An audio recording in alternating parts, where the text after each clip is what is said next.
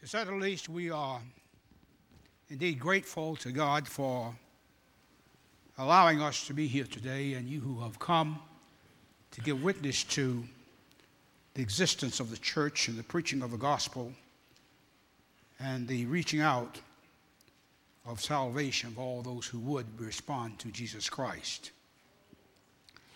We're thankful for your presence and the continued cooperation of the many of you in the diverse projects that we have and everything to help this church move forward, and the personal adjustments that you make in favor of the church so that it might experience a true ministry with Jesus Christ. I'm thankful for the songs that we have had this morning and the prayers that have been prayed and the deep undergirding sincerity with which through which we try to reach forward. Precious moments in our time, sacrificial time for many of us to be here, and we do not even realize it as a sacrifice, since we are convinced that this is our place at this time. But other places that you could be and not be into evil beyond not assembling as God wills you. On the message today, my aim is to promote a profound knowledge and appreciation for the Scriptures and our enhancing ability to respond to them, to be obedient to them, and not just know them philosophically and verbally, but that they grab us and hold us and require response. Now that indeed is an omnibus task. And yet God has put me in this place to achieve that objective. So therefore I move forth prayerfully and solicitation of your prayers, and with all ears open, willing to hear, that you might be challenged, as God wills you to be, to bring yourself within the circumference of His will and to live obediently to the kingdom of heaven. We're thankful for this Lord's Day, the financial support that many of you give, and the giving of yourselves to a great cause. And we are in this spot at this time to do some things for the Lord. And I feel that our calling here is divine, and it is a responsive life to the will of God, and we must always be responding to that. We have financial obligations and duties to complete. And more importantly, we have people to bring to Christ. The fundamental and almost unilateral purpose of the church is saving souls and bringing them to God. And if you cannot get interested in that, then it makes it difficult to enjoy the kingdom and its benefits. So I solicit your prayers as I press forward to try to bring to you what I understand God wants me to be saying today. And I pray that you will respond through thought and consideration. So the purpose of the message today is to encourage and to promote serious and profound knowledge and respect of the Scriptures as a final word of God and our submission to them. That's what it's all about, and that's what we seek to attain. Beyond all else, we believe and we recognize that the Scriptures are the irrevocable, the unadulterated Word of God, and that they are the final and lasting authority for the Christian believer. And anyone who can walk over those Scriptures or who cannot submit to them certainly has a unique problem. All that we believe and all that we do must be anchored in Scripture if they are our authority. The Scripture is the last word to which we are all subject. We can differ as much as we will, but when it comes down to the Scripture, we cannot differ. We must be one. Speak the same thing and mind the same thing. And there should not be any divisions among us. And our lack of respect for the Scripture is detrimental to the continuity of life of the church. Those who ignore and those who reject or refuse Scripture are neither to be trusted nor followed. We cannot, as a church, follow folk who do not recognize the Scriptures as the Word of God, regardless of how our relationship to them may be and how much we love them. We cannot give way to them against the Scripture. Those folk would deny the power of God to lead those who follow them to do evil and to a damnable destiny. Paul told Timothy that all Scripture is given by God and is given by the inspiration of God and is profitable for doctrine, for reproof, for correction in righteousness, that the man of God, the proclaimer of the truth, may be perfect, thoroughly furnished unto all good works. Now that's pretty profound, and it's inclusive. Peter said, knowing this first, that Scripture did not come in olden time by the thought of men, but holy men of God spake as they were moved by the Holy Ghost. So when you're dealing with Scripture, accepting or ignoring it or overrunning it, pushing it to the side, you are in effect dealing with God, because these are His words, the truth of the Scriptures. Paul went on to say to Timothy to preach the Word, because the Word is the pronouncing of Scripture.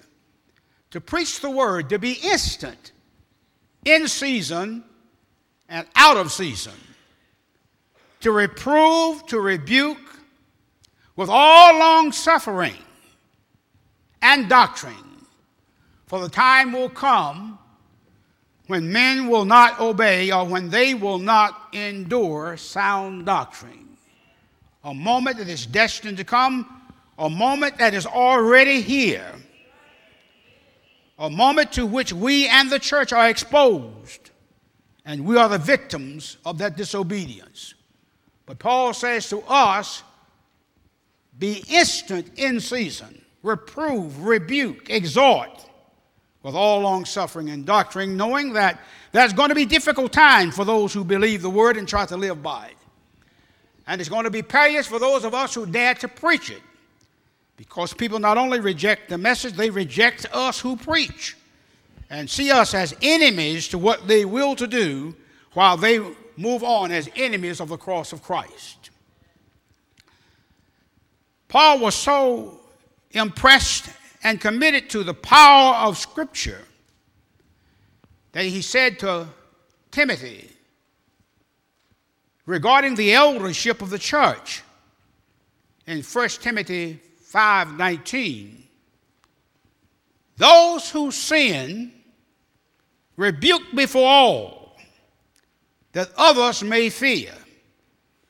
In other words, use them as a demonstration. Let the world see that whoever they may be, elders, ministers, members, whatever the case is, no one has the right or the power to withstand the Scripture. And all of us fall beneath the power of the Scripture. In the 10th chapter of the book of Romans, Paul asks, how can they believe without a preacher? And how can they preach except they be sent? How beautiful are the feet of those who preach the gospel of peace. Now, with this sermon goes the recognition that in our church throughout the land, the ministry is many times not the most respected person. Now, that's not to indict, but just to look at an objective picture. And it's folly in that. How can you not be receptive to the teacher and follow the teaching? We have to build our respect for those who proclaim the truth and who endure suffering in order to accomplish that. His words are the primary vocal opportunity of leading the church forward. And Paul says no one can withstand that truth. He further told Timothy, "These things command and teach, and let no one despise your youth." So, for Paul, Timothy is standing there, a young man in the gospel, with no opportunity really not to preach the truth. Even though the time will come when men will not endure sound doctrine. The lack of respect for the Scripture, of the Word of God, that is given by God, churches falter and fail to go forward. Our hope in Atlanta at Simpson Street is increasing our ability to respond to Scripture and to do what the Bible says do in every aspect of life. It's a hard message, but one that must be proclaimed. To wait to carry the Simpson Street Church of Christ forward is for us to become more respectful and more obedient and responsive to the Word. You cannot build a true church of God on human philosophy. It's just not done that way. You cannot build it with financial plans. You may need those things to manage the finances, but our primary thrust and call and challenge is to obey the Word. And once we are obedient to that word, Jesus advised his disciples to go and lead multiple souls to Christ. Go ye therefore into all the world and preach the gospel to every creature. And to wrap it up, he told Timothy to be strong in the grace that is in Christ Jesus. And the things which thou hast heard of me among many witnesses, commit thou unto faithful men. I stand, Paul says, woe is me if I preach not the gospel of Christ. For if I do this thing willingly, I have a reward. But if against my own will, a dispensation of the gospel is committed unto me. So the preacher is damned if he does not preach the truth. He's condemned, he falls under the judgment of God. The member is damned if that member does not respond to the word of God. Because it is a vehicle through which the church moves forward. Now, not only must we preach just the scripture and the word itself, but the implementations of those scriptures. How is our lives interpreted in regarding the scriptures? The programs that we put on at Simpson Street, can you anchor them in scripture? Can you scripturally justify what we're doing? Does the Bible tell us to do that? Are we moving with a social thrust and heat of just going along with the world, being in the church, but not really promoting the church? Now, I'm going to admit with you and for you that it's perilous times for the church.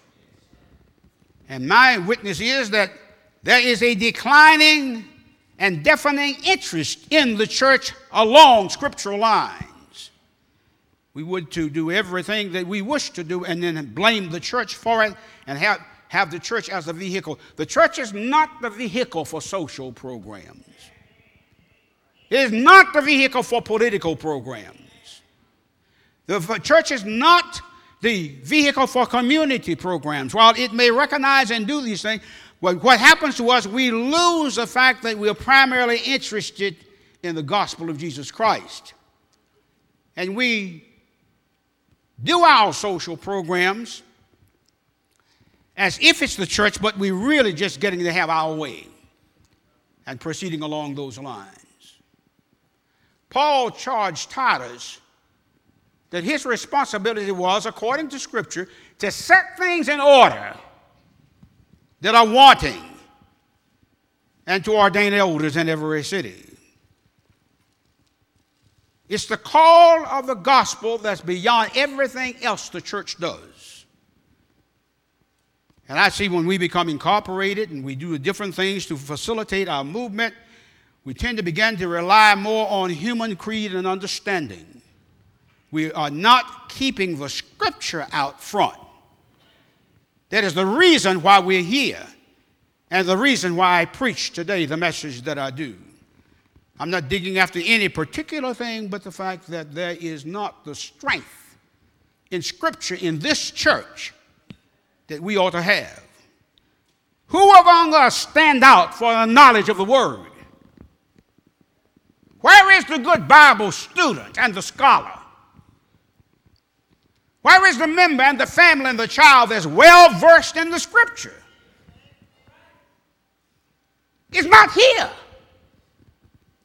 There is some awareness of Scripture, but the profundity of knowledge in the Word does not exist as it should. And we are weak because of that. And we'll continue to dissipate. And some of us think we're doing great things with the church when we are more involved in social programs and things of that nature. Good to do them, but they'll never do what God wants done. The firmness and scriptural integrity of the preacher is the hope of the believer and the church. And when you give yourselves a minister or follow one who does not follow the Scripture, you cannot go after the Scripture that way. But we need people who are emerging in this church, on the rise in this church, who are deeply committed to the Word and who give themselves fully to it, studying it, memorizing it, learning it, applying it. One's whole life, hear me please, must be caught up in the Scripture. The mission of the church, anchored in Scripture, Matthew 28, 19, and 20. Go ye therefore and teach all nations, baptizing them in the name of the Father and of the Son and of the Holy Spirit, teaching them to observe whatever I've commanded you, all that I've commanded you, and lo, I'll be with you always, even unto the end of the world. That's the authority of the church and to go forward. And it is the command that the church goes forward. Leadership structure. I've set some in the church, evangelists, apostles, and run on down to Ephesians 11. You've heard me cover that a number of times. But the structural leadership of the church must be anchored in Scripture. And not just programs that we just put together the way to do it. And that's the reason why we need to be deeply concerned about qualifying as men of the church and as families of the church. I like that passage in Matthew, not Matthew, but in Acts the 6th chapter, when there were a discussion arose in the church, and there were problems in the church, and the Grecian widows were murmuring that they were being neglected and were not being given proper consideration. The apostles advised the church to select men from its midst who could handle this table handling stuff. Because their responsibility was primarily to deal with the word in its promotion and proclamation, and we don't have time to be going around serving tables. That's what the passage actually teaches. But it laid out the qualifications of those men who would exercise that responsibility. Their task was not that of preaching, but it had to fall within the context of the preached word. It had to be done according to the scripture. Serving tables, taking care of the widows, etc., must have a scriptural basis. And they said, pick you out men full of the Holy Ghost. Full of the Holy Ghost. If we had to pick out some men today out of the Simpson Street Church of Christ who met those qualifications, what would we do? Not only would it be that we do not necessarily have them, but are we aspiring to that? Are we promoting our own programs? That scripture must be anchored in scripture. One of the things that the Church of Christ proclaims is fundamental to our fellowship, that we want to reinstitute the New Testament church. And you can't reinstitute it simply by referencing it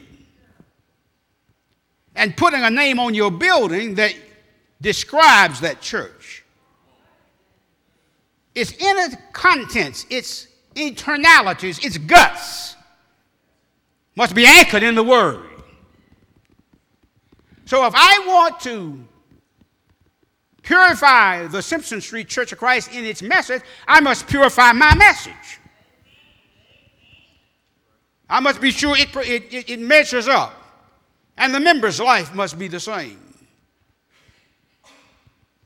The way to lead the Church of Christ forward, the true church forward, is to meet the prerequisites that they spelled out in the 6th chapter of the book of Acts.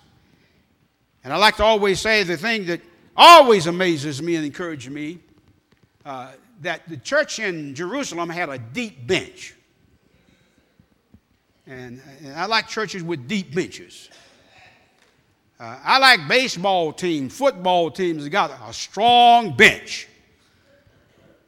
Now, how strong your bench is determines where you're going to go, because somebody's going to get hurt and you need one just as good to stick in that hole.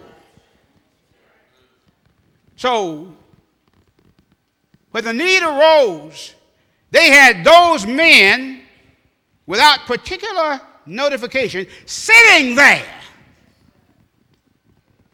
Sitting there. And when they say, give us 7 men or 6 men of good report full of the Holy Ghost, here we are. Now, not to criticize, but to challenge us to a higher level of ascription. How close would we come to handling that?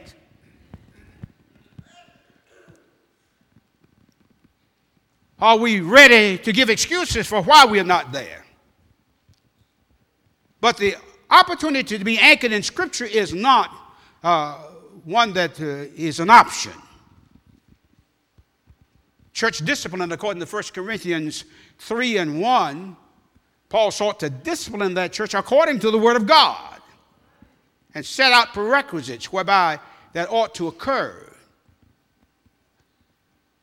The role of the church in society, according to Ephesians, that is to proclaim the manifold wisdom of God. The social and the domestic is handleable by Ephesians 6, how those parents were expected to rear their children and children were expected to respond to God. Children, obey your parents in the Lord, for this is right. We ride on that. Our anchorage is there. The sexual life of the member is subject to scriptural control and notification. In Corinth, the Church of Christ at Corinth, the Lord's church at Corinth, did not have the moral fortitude that it ought to have had.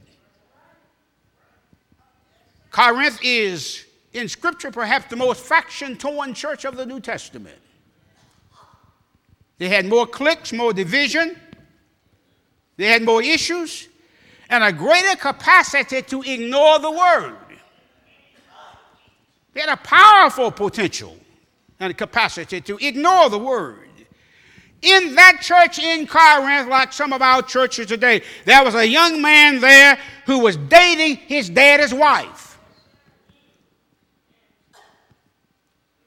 And Paul said to the church at Corinth, you ought to already have condemned that, but rather you're talking about your pride and your privileges as members. They were not bound by Scripture. It did not have the place in their lives that it ought to have. And we are at a disadvantage today because we tend to think like they thought. You come from the vantage point of society, not the vantage point of Scripture. And therefore, God does not control our lives any more than He did them because of their lack of respect for God's will. That's what the Scriptures, in fact, are. When it came to members of the church and their marrying or not marrying, according to 1 Corinthians, the 7th chapter, verses 8 and 9, Paul says that for him he would elect to remain single. But if you cannot contain,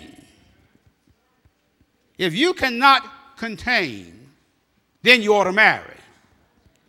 For it is better to marry than to burn. King James Version. Other versions correctly translated with greater explanation. It's better to marry than to be aflame with passion.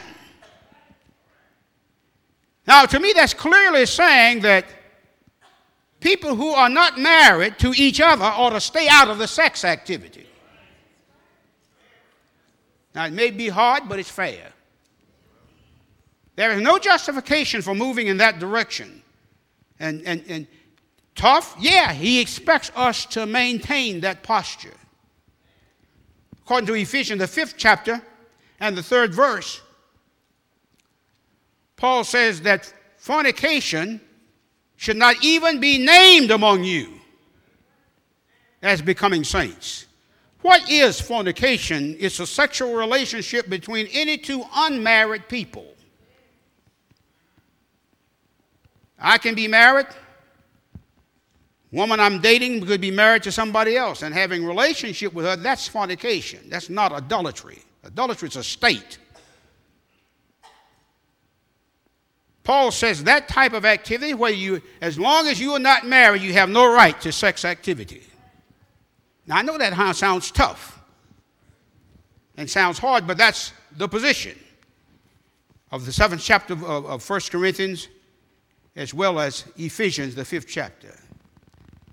Now, let's take a few moments aside on this. We're still related to this. I spoke some to this last Sunday and extending today.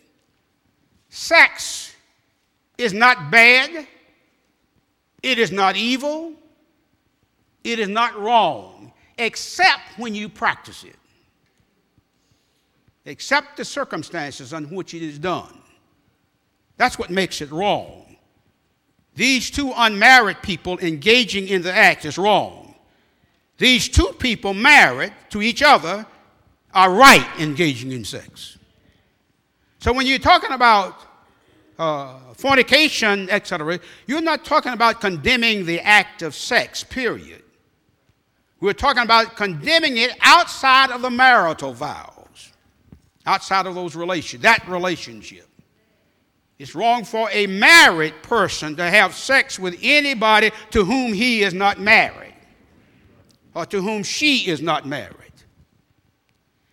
It's wrong and against Scripture for any person not married to have relationship with someone to whom he or she is not married because it's an illicit relationship. So we need to get that clear in our minds first. Because sex is created by God for our benefit and for our utility. And it's not condemned as such. The violations in sex has to do with where we practice it and when it is practiced. And again, taking a pill or any kind of contraceptive does not relieve us of the scriptural obligation. Good old Simpson Street. Where you can hear what is to be heard and can say what you want to say. And where you can question what I preach without losing your preacher. And hopefully without losing a member. But we need clarity along these lines. It is right or wrong according to the circumstances. And we need to be clear about that. Childbirth, thank you, Brother Gibson. I need an amen every now and then, know I'm traveling in the right grounds. Childbirth is good or evil according to the circumstances within the divine bounds. Child begettal results because God has so planned how it would happen under circumstances. And if any two unmarried people get together, they're just as subject to have a child as those who are.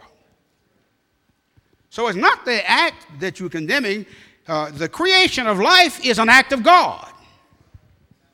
He just tells you, do not put my arrangement in place before you hooked up marital-wise.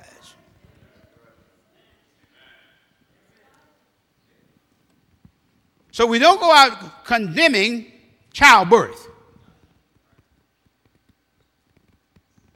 We do condemn people who ain't married getting children.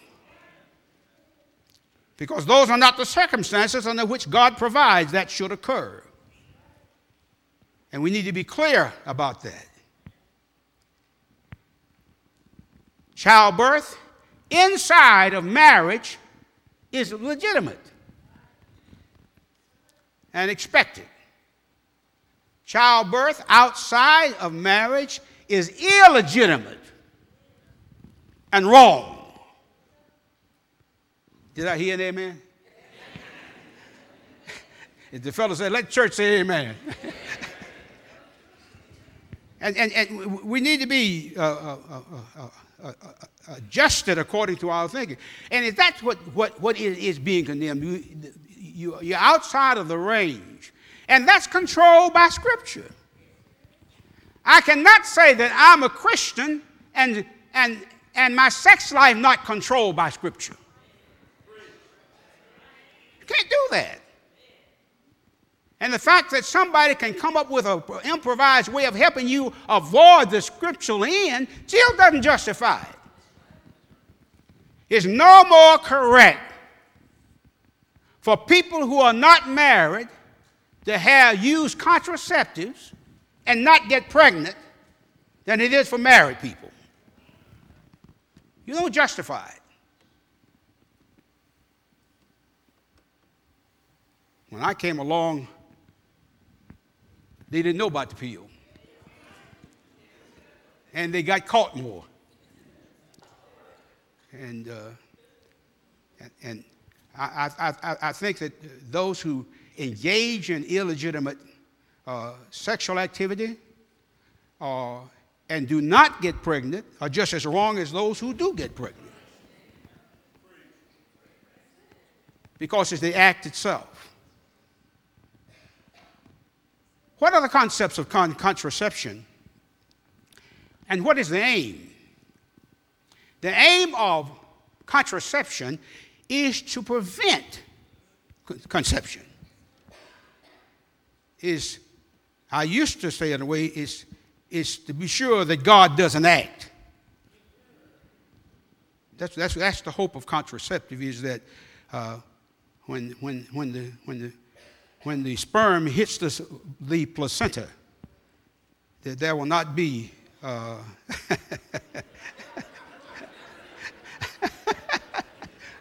How far wrong am I, Gibson?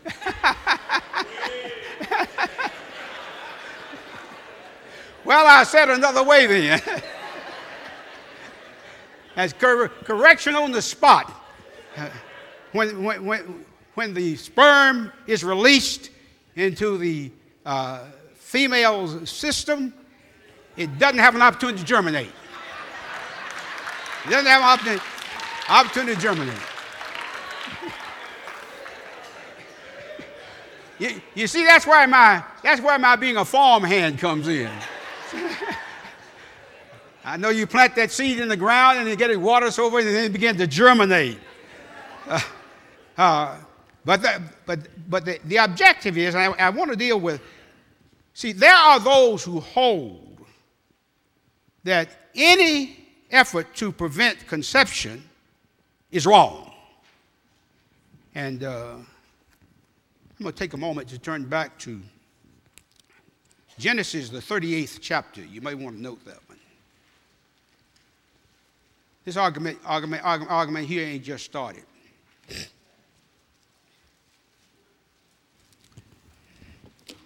Genesis 38th chapter. You might put that up for me on the screen. 38 and 9. There was a man there, one of Judah's sons, who married a woman by the name of Tamar. And he died before they conceived and had children. And Judah told his younger son, Onan, to marry the woman so that seed would be left for his brother who had died. I hope you're still with me. Onan didn't think too much of that idea. And what he did was, when he had a relationship with his wife, King James would say he spilled his semen on the ground and was actually struck down by God and condemned.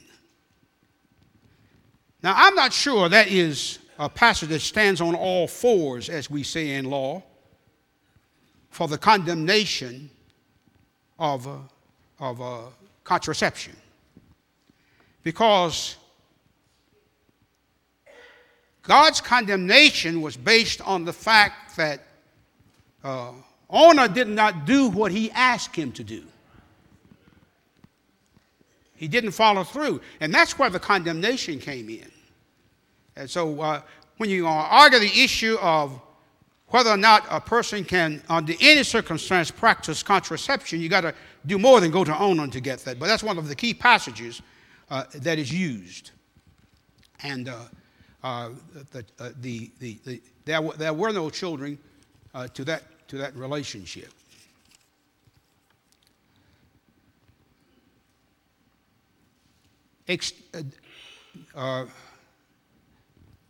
Abortion, while I'm at this, is issue of destroying an entity that has already begun life.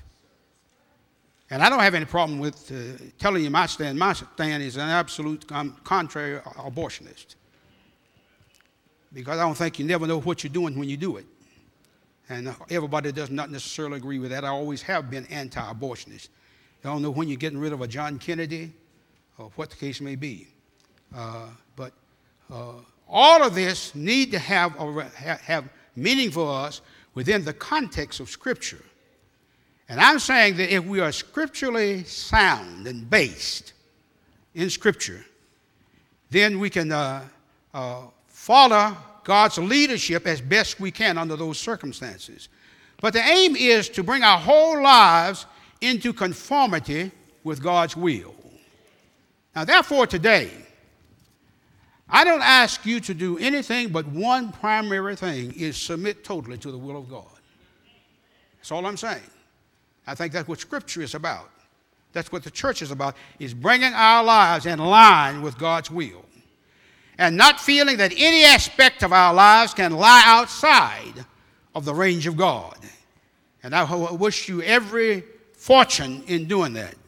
Study the Scriptures. Study to show thyself approved unto God, a workman who need not be ashamed, handling aright the word of truth. I appreciate your listening, the time of consideration, and I hope if there's some way that you are not subject to God's will in any way, that you're not comfortable relinquishing your whole life to God, I hope that you'll be led to do that, because that's what we are about.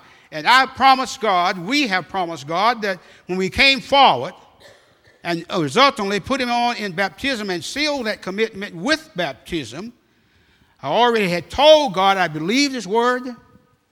I was willing to commit myself to him when I walked down the aisle. My mind was already made up. I didn't come down and decide that. I decided in the seat back there that I was going to submit to God. And baptism is a sealing of that commitment. And I'm just trying my best to get us to live up to what we promised. We promised God we'd live this way, that way, etc. Now we're obligated to do that and not seek excuses and roundabouts as to following God's will. Not only are you actually hear the gospel and to believe it and repent of your sin, but to be responsive to the whole thrust of God. Everything that God is about, let him fully impact our lives and be children of God in a strange and foreign land. If you're here who have not lived according to God's will and not walked according to his principles, and you brought disgrace and shame upon the church by your disobedience, that you have not followed through on your commitments, and you did things that would shame the church. People would say, I don't want to be a member of that church because of such and such and such. That's bringing disgrace on the church. When you do anything to make church look bad, that's disgrace on the church. When you conduct yourselves, or we conduct ourselves in the community in such a way, there is a disgraceful. That's bringing disgrace upon the church. But for me to fall out with Brother Bates or anybody else, and us in private have an issue with one another, or my wife and I have differences about something and fall out, that's not anything to bring before the church. It doesn't even belong here, because it is something that the church has knowledge of that you are asking forgiveness for. So it's a sin against the church, the spiritual community. If you're in that shape, we ask that you would come forward today also. We'd be more than happy to pray for you. If you are here who's never accepted Jesus Christ as Lord in all of his fullness, and you want to make the decision to do that and be an exemplary model for Christ in the community, now is the time. Now is the accepted time. Now is the day of salvation. And we encourage you to enhance the life of this church with that kind of response to God's will. God in heaven knows we need you. We need that kind of fidelity and commitment. And there's worlds that we can cover if we live that way. But this is a serious business that we're in. God is serious, and he has made you to be serious. So as we together stand and sing our hymn of invitation, if there is a reason in your mind for coming forward, we ask that you do so and take advantage of it at this time. As we stand together, Brother Bradshaw leads in our hymn. I am resolved no longer to linger, triumphs by the world's delight, and things that are higher, things that are noble, things have alone my side, and I will hasten to him, hasten so glad and friend. And Jesus, his greatest high, yes, and high, will come to thee, and I am resolved to go to the Savior, leaving my sins and strife. And here is the true one, and here is the just one, and here hath the words of life,